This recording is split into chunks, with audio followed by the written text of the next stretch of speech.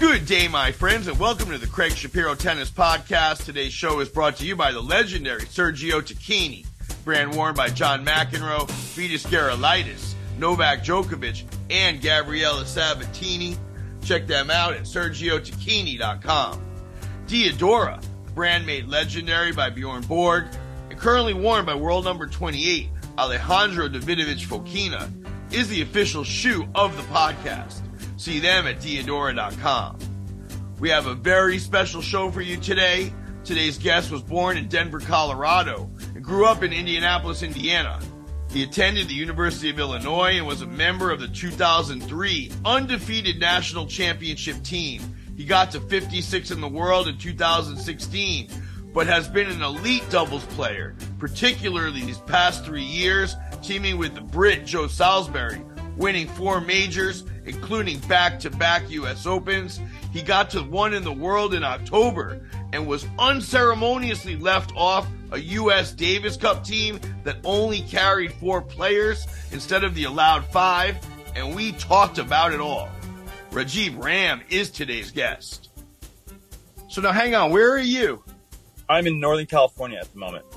Is that where you live?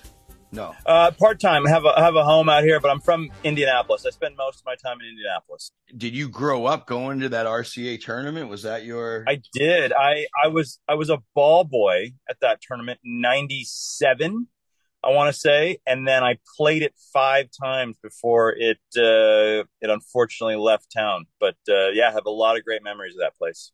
Gentleman, you hear distinguished himself at the age of 38 by getting to world number 1 in doubles, one of the great feats in tennis. I mean, that's been one of the greatest things that's kind of flown under the radar, as a lot of things in doubles do.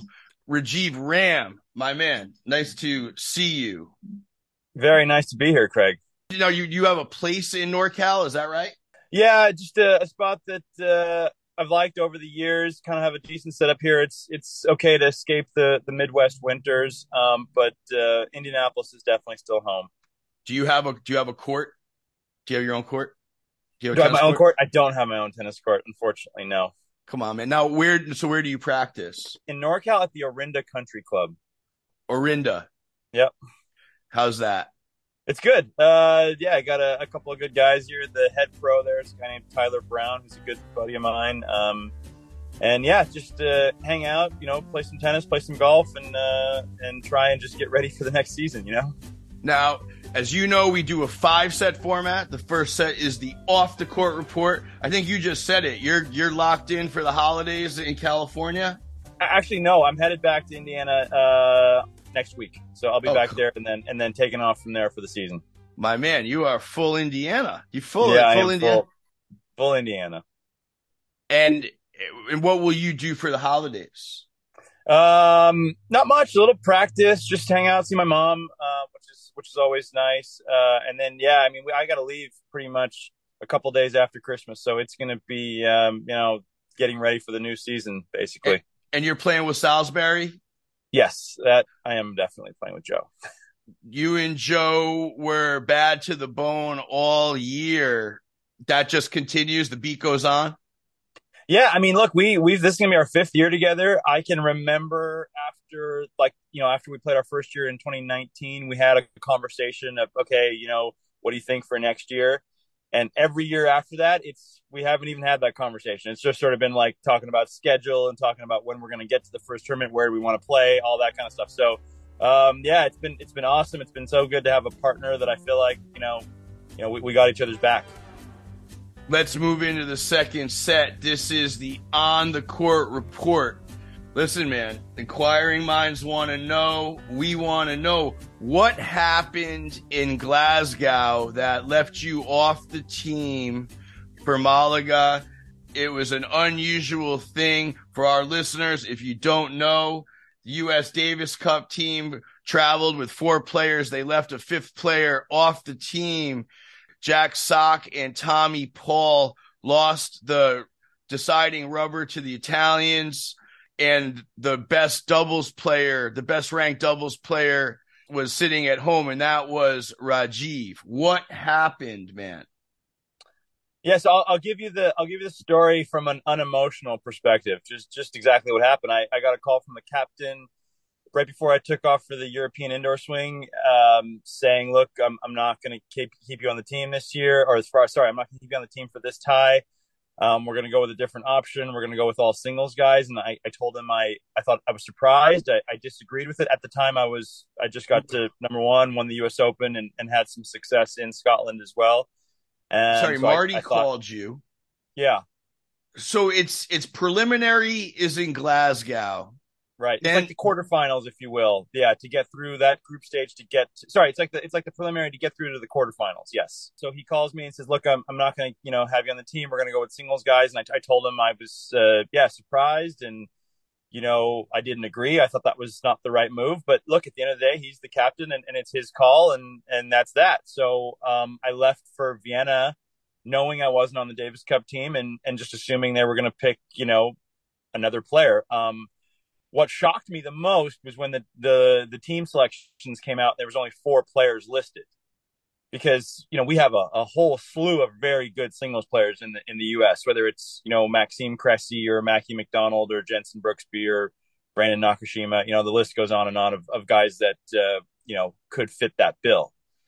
So yeah, when we I made a couple of phone calls and inquired and said, no, this is our team, both from the captain and from the USTA, and they said that this is what we're going to go with and the captain's choice. And I was really shocked at that one because I said, guys, I mean, I just feel like we should have a 5th player, whether it's me or anyone else. Like I don't understand why we shouldn't have a 5th player, but to no avail, that was the case. And then and then I think we all saw the result as to what happened in Glasgow. It unfortunately didn't go very well for the Americans in the first round. Sorry, you mean Malaga?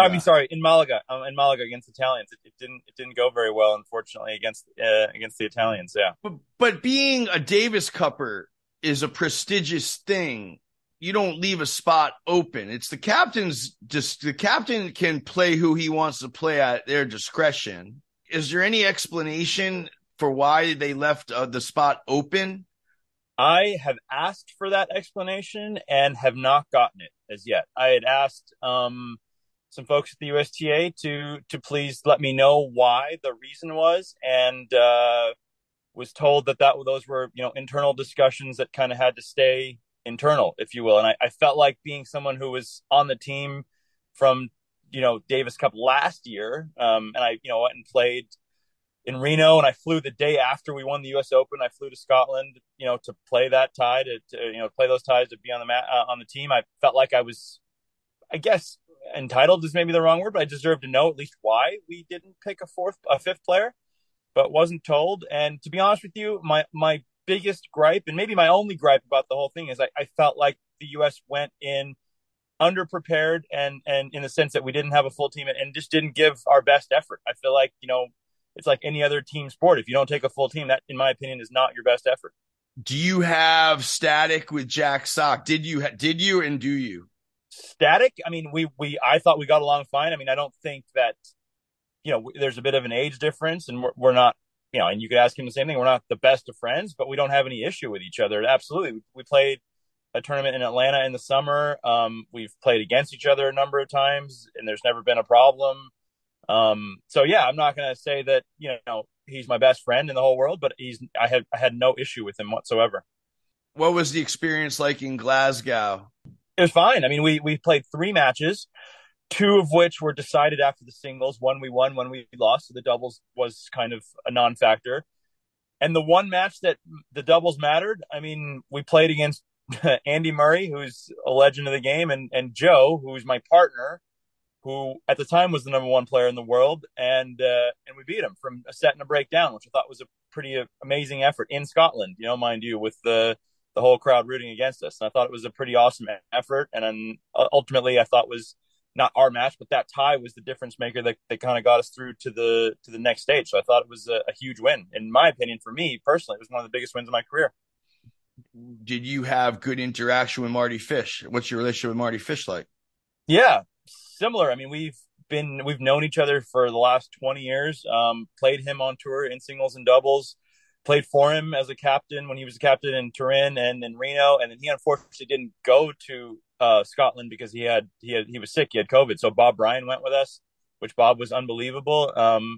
Yeah, listen, I've had no issues. I'm not the type of person that has issues a lot, and had no issues with any of these guys for sure. I mean, I know the unemotional part of this is one thing, but it's got to sting a little bit. In particular, it's like they seem like they were operating like no one's watching. Then they lost, and it was like, wait, what just happened here? Yeah, I mean, yeah, of course, the emotional part of it is that I do feel like I would have loved the chance to have played. Look, Davis Cup's something that's incredibly important to me. I haven't been on the team much, I mean, obviously being from America. We have had a history of amazing players, both in singles and doubles. If doubles, if you want to say that's my forte, which it is, I mean, the Bryans kind of held that spot deservedly so for a long time. I wouldn't have picked anybody else either. So it's like, I feel like I had the chance and performed pretty well. And I loved playing Davis Cup. And I thought, quite honestly, I thought we had a team this year that had a real chance to win it. And like I said, when that's only if you give your full effort, and I just don't feel like we did that. Was he distracted? I know he had a lot of other businesses going on. Generally speaking, in the annals of Davis Cup, the captain has a visibility expectation that didn't seem like was really met from the general perspective, right? He was typically the Davis Cup captain is at the majors. Typically the Davis Cup captain is at the big junior tournament. It's like he seemed to be a little bit distracted. Would that be fair to say? Yeah, I mean, I would say he was less visible than most other captains. He did it his own way, and would I as a player personally preferred him to be at more places and more tournaments? Sure, I think it would have been beneficial to everybody, but it doesn't mean that Wait, hold on. Why is it interesting for the Davis Cup captain to be visible, to be sort of fluid at the big stops on tour? I feel like Davis Cup's ultimately a team event, right? And I think that, anytime that you could sort of build that team atmosphere, even if it's not at a tournament that is a team event, I think, there's an opportunity there to get your guys together, get the team sort of together, have a dinner, have an interaction, something to where there's a little bit more of a camaraderie felt, so that when the time does come for Davis Cup, it's a bit more familiar, I would say, and you have that sort of strength. I think that type of thing goes a long way in those team events, especially, and perhaps is even more important than the tennis. That being said, like I said, that's his job. I wasn't the captain, and I was fine with him being the captain. Could he have done that probably better? Sure, but I'm sure there's things that all of us could have done better. The word is he's going to be out, that he's that to some degree had lost interest. What happened seemed to be the straw that broke the camel's back, so to speak. What are you hearing on the street? Our show's an insider show, so anything you say is between, it'll stay between me and all my listeners. Sure. I'm hearing the same thing. I haven't heard anything formal from anyone as yet. So, I'm exactly where you are on that. I'm hearing that, that is the case, but nothing formal has been announced or told to me. And there is a tie against Uzbekistan, shortly after the Australian Open, correct? Correct.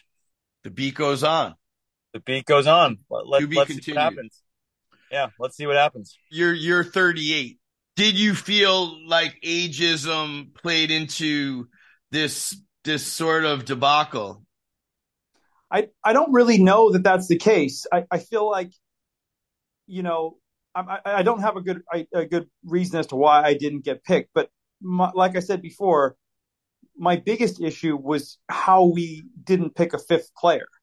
And so, honestly, it was complete negligence in my opinion, that happened. It wasn't anything else, because they weren't saying that I got picked for a younger player. I got picked, I got picked, nobody got picked instead of me, and nobody got picked instead of anybody else, because we had a bunch of other guys, like I mentioned before, that could have played. So, I mean, that was the real shocker, and to me, the real error and mistake that I just couldn't honestly believe that, nobody stood up and said anything about. When you mentioned you escalated this to the USTA after you talked to Marty, who did you speak with? I spoke with Martin Blackman privately alone, and then I spoke with Martin Blackman, Stacey Allister, and Kent Kinnear all together. And they stuck by Marty, or did they admit to a screw up?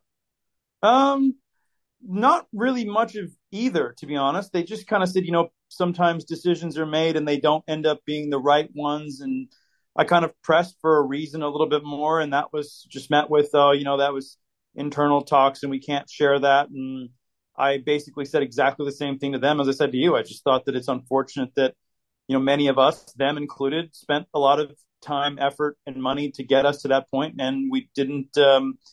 Not it doesn't matter if we win or lose, but we didn't give our best effort, and that to me is inexcusable. You're the only brown skinned player on the team. Do you feel like there's a low key element of, I hate to say racism, but did you not fit in a way that was palpable to you? The answer to me is no. I didn't feel that way in the ties leading up to it. Like I said, I'm not best friends with anybody on the team, but there's also a significant age gap there, so I don't really expect to be. And maybe there would have been a hint of something if there was, perhaps another player picked instead of me. I don't even know that that's the case, but like I said, the fact that there was no player picked to fill the fifth spot was really, it threw all that out the window, which I guess maybe is a good thing, but it made it worse because, like I said, I just don't think it was, it wasn't giving us a real shot. Do you just think Jack said, I don't want to play with Rajeev, I want to play with Tommy, and Marty had his foot halfway out the door anyway, and just was like, yeah, let's just do that? I have no idea. Like I said, I tried to kind of understand what reasons could have been. I wouldn't have accepted, but I would have appreciated just any kind of, reason as to why these decisions were made. And I didn't get anything, and I haven't gotten anything as yet. And, I'm still interested, to be honest with you, because it's a big deal to me. It's a huge thing in tennis to try to accomplish, to win the Davis Cup. And, it's not something I take lightly whatsoever. So to figure out what happened and why it happened is still important. Did you have a acrimonious conversation with Marty? Did you guys scream at each other? Did you scream at him? We had two conversations. One when he told me that he wasn't taking me, which I told you that I said I disagreed and was disappointed, but it's his call. And then we had another conversation when I asked him when the team was named and I saw that there was only 4 players.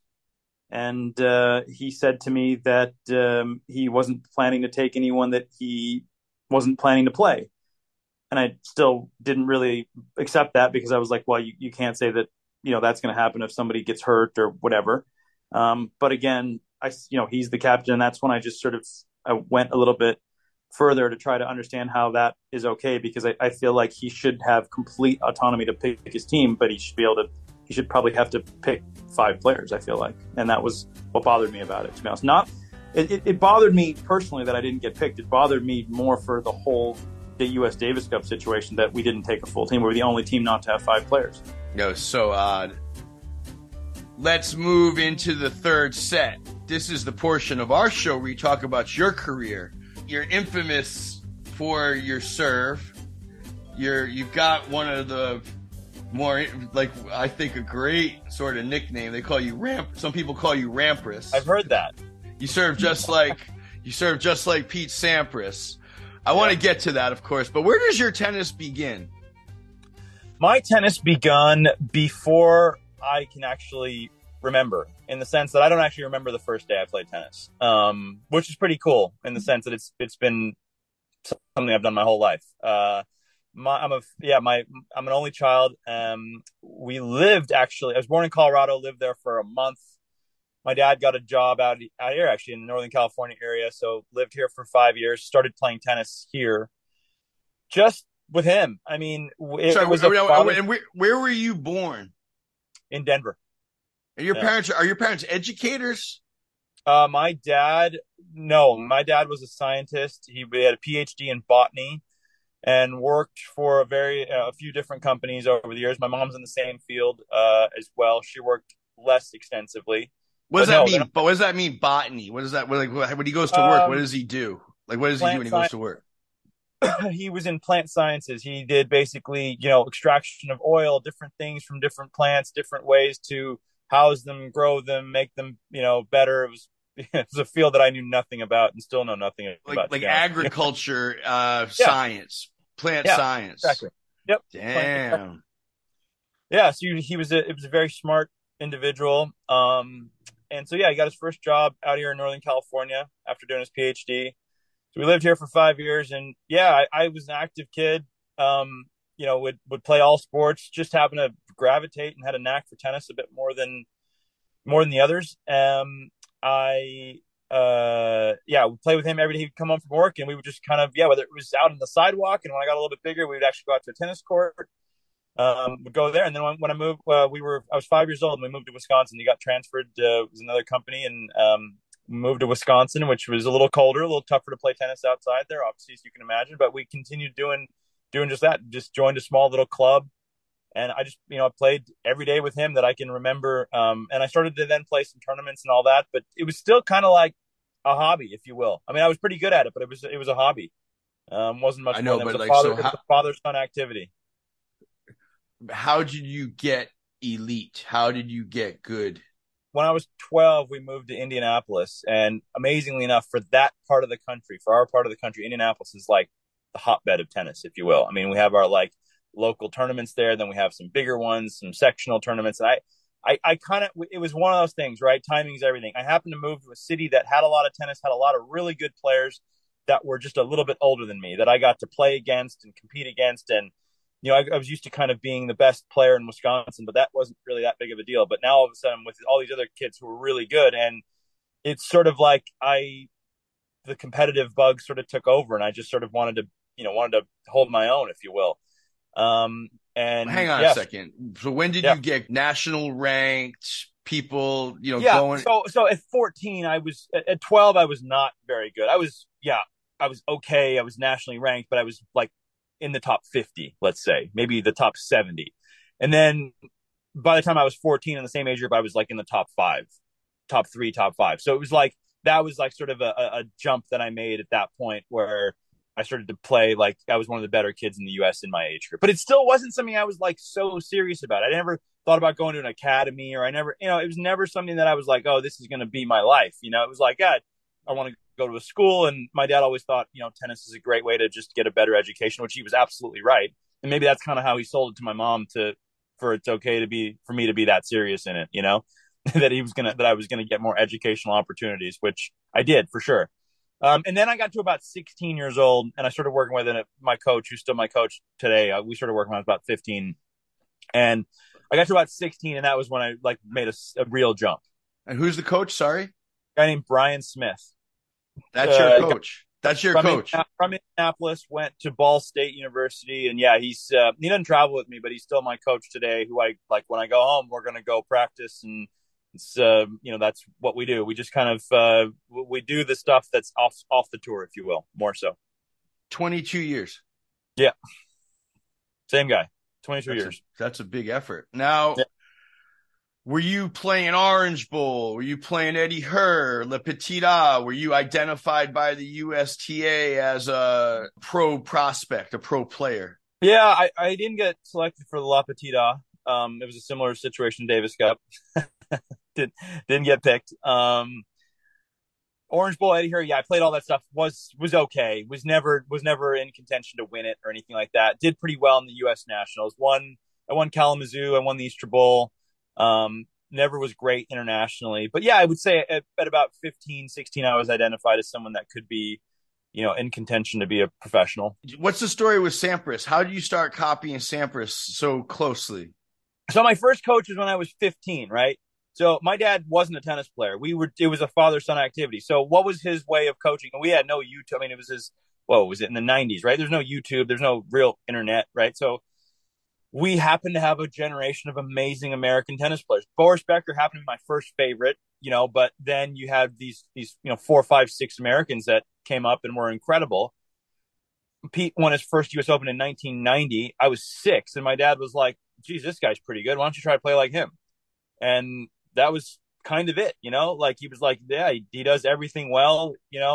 He's going to be probably going to be one of the best for the next coming years, and let's try and see if we can play like him." And that was it.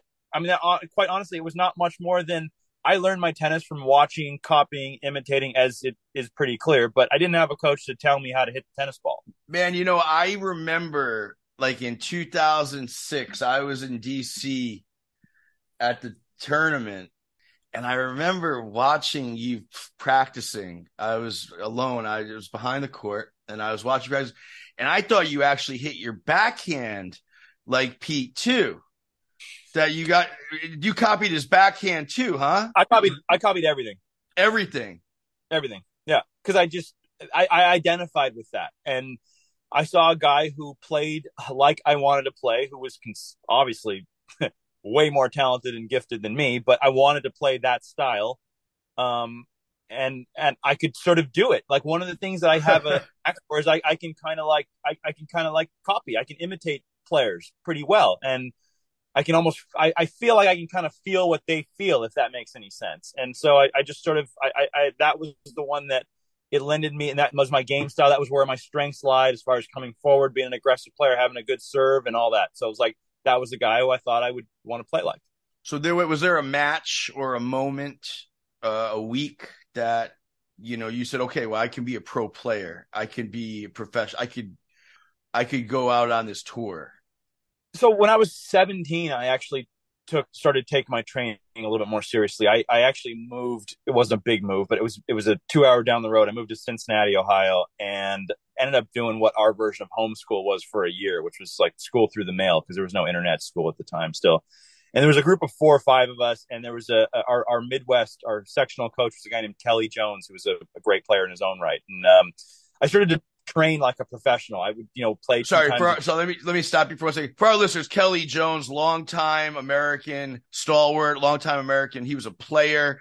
He is married to, I believe, is it Tammy Whitlinger? Is that who he? Yep, exactly. Yeah, And Kelly, he got to the world number 1 in doubles as well. So yeah. He's a great player for a while in the 80s. Yeah, Kelly Jones has been around pro tennis for 30 years.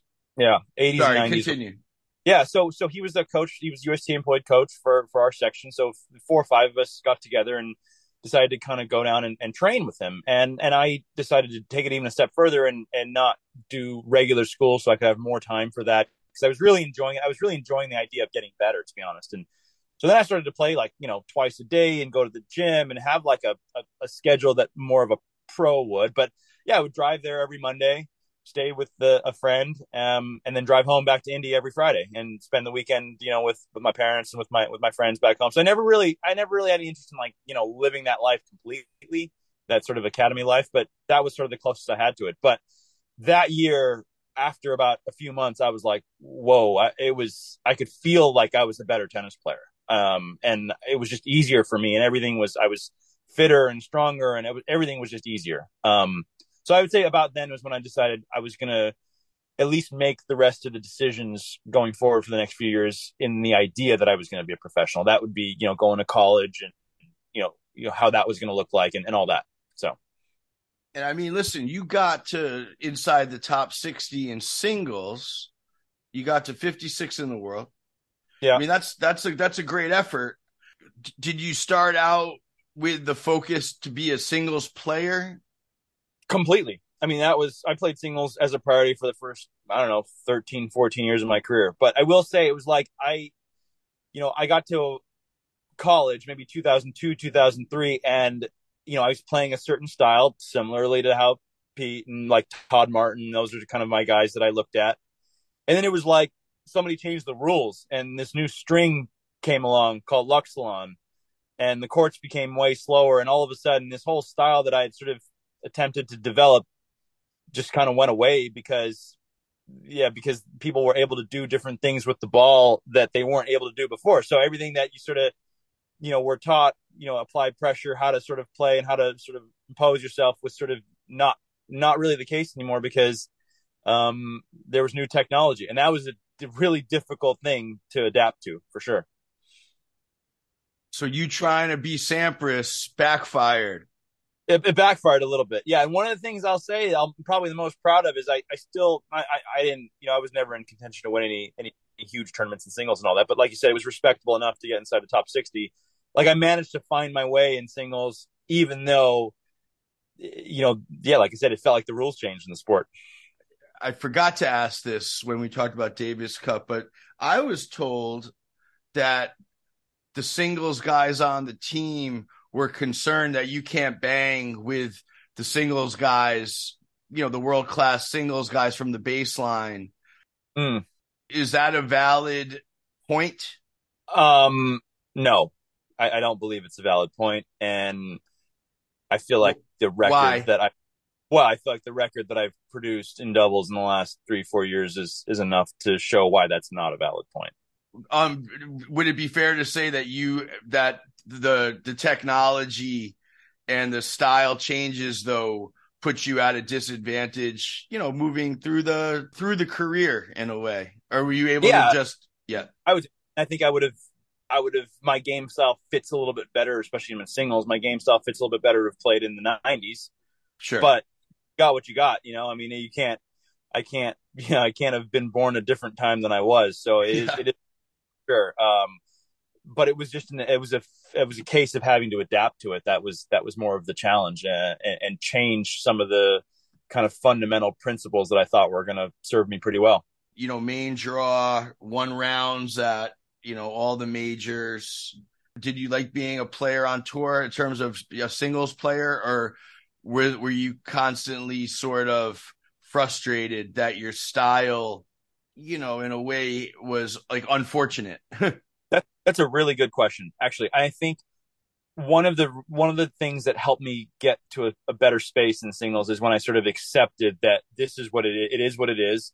And yes, it would have been great to have played when this, when my style would have fit in a little bit better, but it's just not the case. And I'm going to have to deal with it, And I think once I sort of accepted that and sort of even tried to assimilate a little bit as best as I can, I changed rackets in 2015 to a Babolat. That helped me a ton. Hold on. Why? Yeah. Why did the racket? We weren't playing with the St. Vincent Wilson. With a head Prestige before that. Okay. Yeah. Pretty and old school racket. You were playing with the Red Head Prestige, which is one of the most famous rackets in pro tennis history. Yeah. What? And you moved to the Babolat? Which one? The Arrow, the Pure Arrow, which is the same racket I use today. That's the Rafa one? Yeah. And that gives you what? Well, it just gives me a little bit more forgiveness. It's just a little bit more, oomph on the ball. It's a more new age racket. It's not even that new age. It's been around forever and ever, but it's a little bit more powerful racket. But I didn't even try any of these things beforehand because I was so like, this is my style. This is what I do. And this is the kind of equipment that I need. And that was, finally I opened up to at least trying something. And this racket was amazing. I thought it had that sort of old school feel with that, that sort of new age, let's say technological benefits. And so that was a big step for me, is to try something new. And I ended up, getting to my career high in singles a little bit after that. You did. Yeah. And that's an interesting example of a technology change, like working extremely well, huh? Yeah, absolutely. It was a big, but more than technology change, it was also a mindset change for me, that it was okay to not just be stuck in my ways and be a little bit more open to what the game is like today. And even if I don't like it as much, I like tennis more how it was in the 90s. I like contrast in styles and contrast in speed surfaces, but I don't play in the 90s. So I can like whatever I want. I can enjoy watching tennis from back then more, but I have to play in today's era, The homogenization of the sport is, it can be troubling at times. Yeah. Yeah. I agree. Do you love doubles? Do you love playing doubles? Did you always love playing doubles? I always loved playing doubles. Yeah. Playing it as the sole, it's changed a lot though. Doubles was, second priority for a long time for me. So it was a way to practice. It was a way to play with a buddy and have a good time. It was a way to earn a little extra cash, on tour. It changed a lot when it became my sole focus. And when I had a set partner to then try and build something with and, try to be the best in the world. And it was a different sort of mindset, and it changed a lot. Tennis is not a team sport normally, and then all of a sudden it becomes a team sport. And one of the things that I always say that what's the best thing I can do on a doubles court is make my partner feel good, make my partner play well, because that means I don't have to play as well. And so it's like you have this aspect of dealing with your own game, which is what normal tennis players do, and then in doubles you got to make sure you're there for your partner. And I think that is something that I had to work at quite a lot, is not worrying so much about me but also about the team. Your best moment on tour? My best moment on tour. Wow, that is a good question. Up there has to be winning our first major in Australia, followed by defending the US Open this year, which was pretty cool. Because I think that, winning a major at all, you never know if it's going to happen. And then, once it did happen, then it was a pretty rare feat to repeat at the US Open. I think only the Woodies had done it, they had told us. And so just to do something that was something that was a bit rare was neat. And then it's not really on tour, but becoming number one in the world, is the coolest moment of my tennis life. It wasn't something that happened on the court, but becoming number one in the world was the coolest moment of my tennis life, for sure. Oh, you got the number one in the world, man. That's just unbelievable. How does your body feel? You're 38 years old. Do you feel 38 or do you feel 25 when you're playing? I definitely don't feel 25. No? I feel closer to my actual age, but I've been lucky. I've not had to have a surgery in my life, and knock on wood, that stays that way. I think, with the advancements in recovery and just sports science in general, I think it's helped a lot of players, myself included, play a bit longer and have success later on. And I think I'm going to ride it out as long as I can. But yeah, taking care of my body is at the highest of priorities for me. Listen, one of my listeners, he's from the UK. He's got a handle that says d.noy, N-O-Y. I don't know who this cat is, but he says, from the UK, please thank you for the wonderful tennis you and Joe have produced this season, and for how he has helped Joe become such a great player. Question, do you work directly with Lewis Kerr? And could you become the guru of British doubles after Lewis? Wow. First of all, to your listener, that's quite a compliment. I think Joe and I help each other for sure. So it's a team effort. And I think one of the best things about our partnership is that we couldn't have done it without each other. So I think that's the first thing I'll say. Louis Caillet is the guy's name. And yes, I work very closely with Louis. Louis is possibly the best tennis coach I've ever worked with in my life, singles or doubles. The guy. Oh man, I feel bad. Louis Caillet, when you hear this, I apologize. That's a bad effort for me. We both talk about how people butcher each other's names all the time. So it's a common thing Louis and I share. But no, Louis is responsible at the LTA, which is the British version of the USTA, the LTA, for all the doubles players. So, and me playing with a British partner, I get access to Louis. And so Louis has been our head team coach since we started in 2019. Have learned more from Louis than possibly anybody. He's got a wealth of experience. Has coached a whole slew of world number ones and Grand Slam winners and Olympic medalists, gold medalists, and all that. And so, yes, I do have the distinct pleasure of getting to work with Louis directly. And the second part of that question, would I ever do that job? I don't know. Hopefully that's a long way off. And I feel like there's probably a lot of Brits that would be in line for that before me. I do wish that the USTA had a position like that, because one thing that Louis has been able to do is make great careers for a number of guys in the doubles world that wouldn't have probably been there had he not been in that job. So I think it's something I wish the USTA had, but yeah, that's another story. But I don't know if I'd be in line for that job because of many other British players. Another listener, she's from Indianapolis. She's prominent tennis. Megan Fernandez. Megan. You know Megan. She hit me with about 80 questions. I'm gonna get two. The first question from Megan: What did you learn about Venus playing with her at the Rio Olympics? And I guess there's a sly inside question here about how did you pack a silver medal? What I learned about Venus, I learned that Venus is one of the most incredible competitors that has ever played our sport. I'll tell you a quick story. Playing our first round against Holland, and we are playing mixed doubles, obviously, and we're sitting on the changeover, and we are down a set. It's even down a set, real tight, 7-6. It's like 2-3 in the second. No issues. We're playing well. We're just kind of losing, but barely. She looks over at me and she goes, "That girl hates me." And I'm looking around. There's probably a couple hundred people watching. I'm like, "Who are you talking about?" She's like, "Our opponent." And I was like, "Wow, that's okay." Nothing's happened so far at all. And I'm like, "Is everything fine?" She's like, that girl, she doesn't like me." I'm like, "Okay, whatever." She ends up playing significantly better for the next half an hour. We win this match, and afterwards, and by the way, we're playing Kiki Burton's and Jules. Kiki's like one of the nicest girls. Yeah, of course. She doesn't hate anybody, right? Yeah. And Venus doesn't ever project it on our opponents at all. It's just completely within herself. And I'm like, "What happened?" And she's like, "No, sometimes I just need to fire myself up and make it. I need to create a story for myself." And I was just like, that is amazing. I mean, it was done in the most respectful way. Nothing against our opponents, nothing against anyone in the crowd, nothing outlandish. She just found a way to compete better. And I'm telling you, from that interaction, I just learned about like what a champion's mindset is like. And there are going to be days when you just don't feel it. And she figured out a way to get herself to that state, Amazing. Absolutely amazing.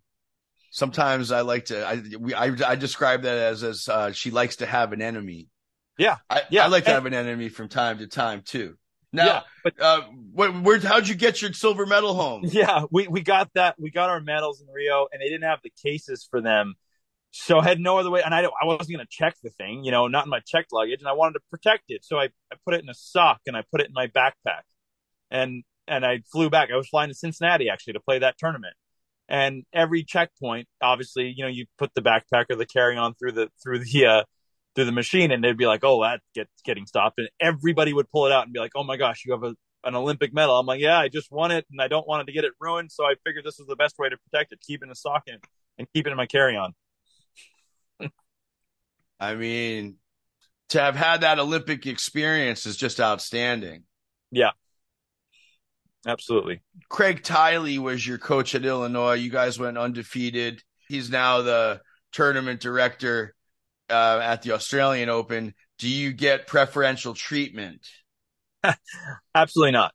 No, Craig's is about as fair as they come. But we had a great team. It was one of my better tennis experiences. Again, it was on a team. It was something that hadn't been done before, being from the University of Illinois, a school that wasn't really known for tennis or anything like that. To go through and run the table and have a teammate of ours win singles, have my partner and I win doubles, get the triple crown. And then obviously to see what Craig has gone on to do in the tennis world. And then to win my first two majors actually at the Australian Open, when he was there, as the tournament director, was also just a personal, sentimental, cool moment. And Australia's coming up. You'll be there in weeks. I know. Crazy, isn't it? Let's move into the fourth set. This is the 10-ball scramble. I say it, and you say what just comes in your mind. You ready? Ready. Favorite tournament? Newport, Rhode Island. Yeah. Why? Won my two singles titles there. As a Rhode Islander, that was a ball boy at Newport. We're proud. Wow, I didn't know that. Correct, man. Yeah. You learn something new Now, favorite city? Indianapolis. Favorite player growing up? Started with Boris Becker and then Pete Sampras. Favorite player now? Is there anyone you love to watch play tennis? I love watching. Oh man, yeah. I mean, honestly, I love watching Rafa play simply because of how his competitive, his ability to compete through anything. It's not really because of his tennis, but his mental ability to me is incredible. Do you know him? Do you guys talk? I know him. Do we have long, drawn-out conversations? No, but I do know him, and I respect the heck out of him. Did you ever hit ball? Did you ever play him? I played him. Yeah, I played him in singles and doubles. Yeah, got smoked in singles and got him in doubles. But yeah. What does that feel like? With that ball just So ripping? so do you know like when he played Roger, it wasn't a great matchup, right? One handed backhand. I'm like one millionth of Roger, so like you can imagine how that went. When do you poach? Are you always poaching? Is there When is doubles just a game of just little mini poaches? You always have to yeah, be poaching. game of squeezes, I would say. I don't think there's Squeezes. that many poaches. I poach when I tell my partner I'm going to poach, but doubles is a game of squeezes and making your opponent feel like there's not much space. Taking space away, a lot of movement at the net, but you're not a feel poacher. You tell them and you go. Sometimes I'm a field poacher, but more often than not, it's a planned poach or it's a squeeze. Is there a live golf situation brewing inside of pro tennis? Are we going to hear about Pospisil and Novak come into? You guys going to be having big meetings for you guys all going to start making $200 million a year? Not that I know of, but I wouldn't be surprised, and I don't think it would be the worst thing for the sport. How are you feeling about the health of the ATP at the moment?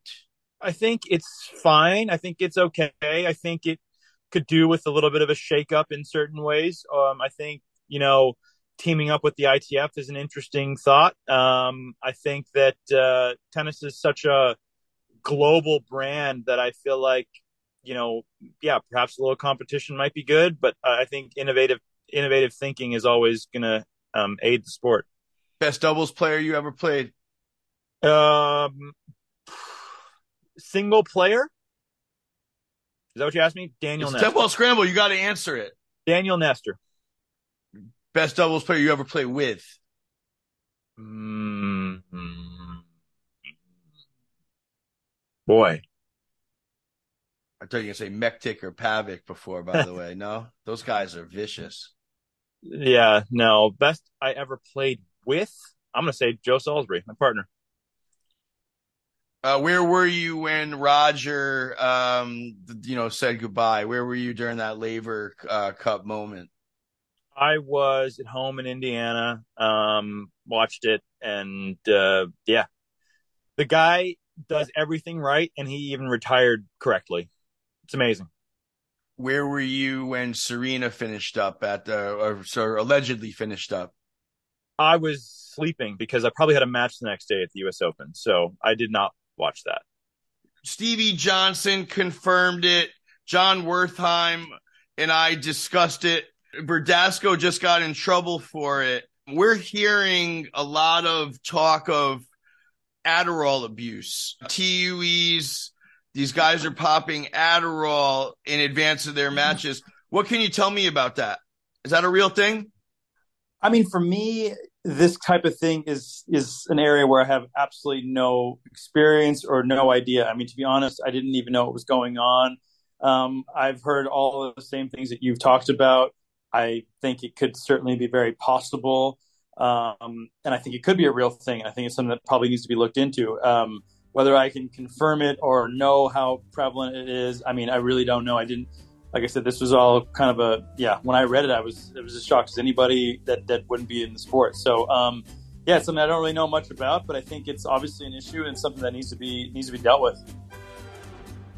Let's move into the fifth and final set. This is the king of the court. If you could be the king of tennis for a day and make any change you wanted with a swing of the racket, no aggravation, what would it be? I think for me, the one thing that we really struggle to look at is tennis from the perspective of a fan that comes to watch. Like you go to a basketball game or a football game and it's like you got, it's like an event, right? You can, there's no real rules. You can come in and out as you please. And, there's a lot of things happening there that makes it quite fun to go to. And I think sometimes I don't think we could ever get to that point because of scheduling and whatnot. But I think at some point we could have a look at it and say, all right, how can we make this a slightly better fan experience? People come in, maybe they don't have to wait 3 games to go into a match. Maybe they can move around a little bit more. Maybe it's not quite so, hush hush. I think there's a definite charm to the night, to the quietness and all that. But I also feel like, the modern day fan would probably appreciate a little bit more liberty to do what they wanted. So that would be what I would change. Just a little bit more seeing things from their fan perspective to improve the sport. But what about doubles, man? Like, doubles is so hot when you're watching it, and you guys get no bounce at all.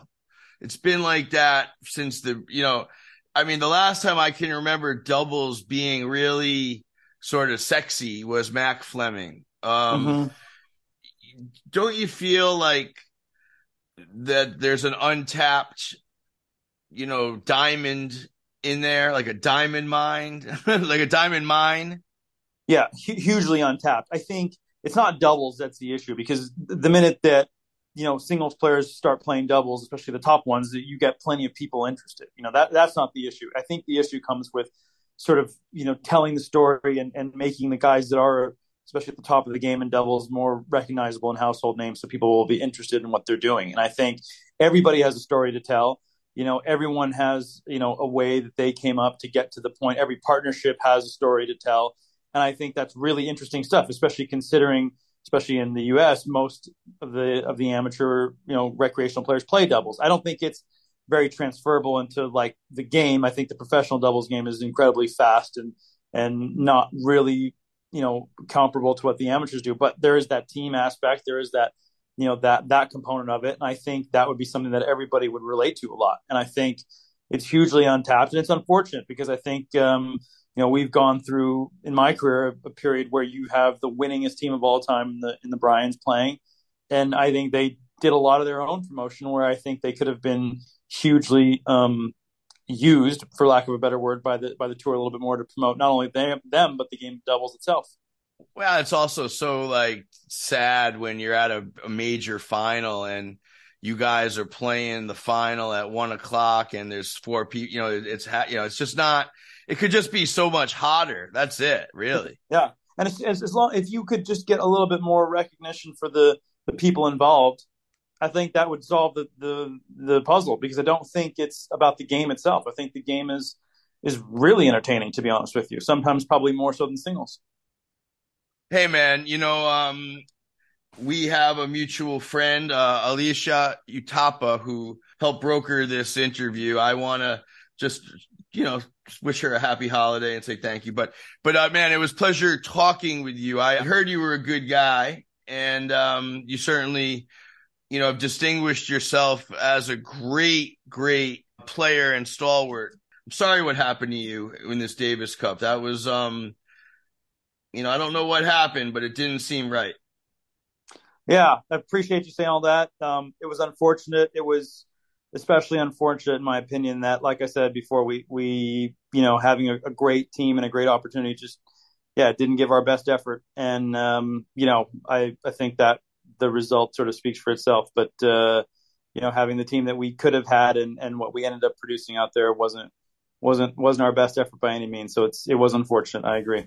Hey, man, onward. Enjoy the holidays. Rajeev Ram, you are released. Good to be here. Thanks a lot, Craig. Huge thank you to Rajeev Ram, and thank you to Sergio Tacchini. See them at sergiotacchini.com.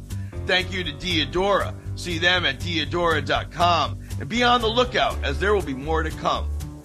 Max Loeb edited the show. Our music is by Brian Senti. We'll be back next time with more of the most interesting voices in the sport. Until then, I'm Craig Shapiro, and you are released.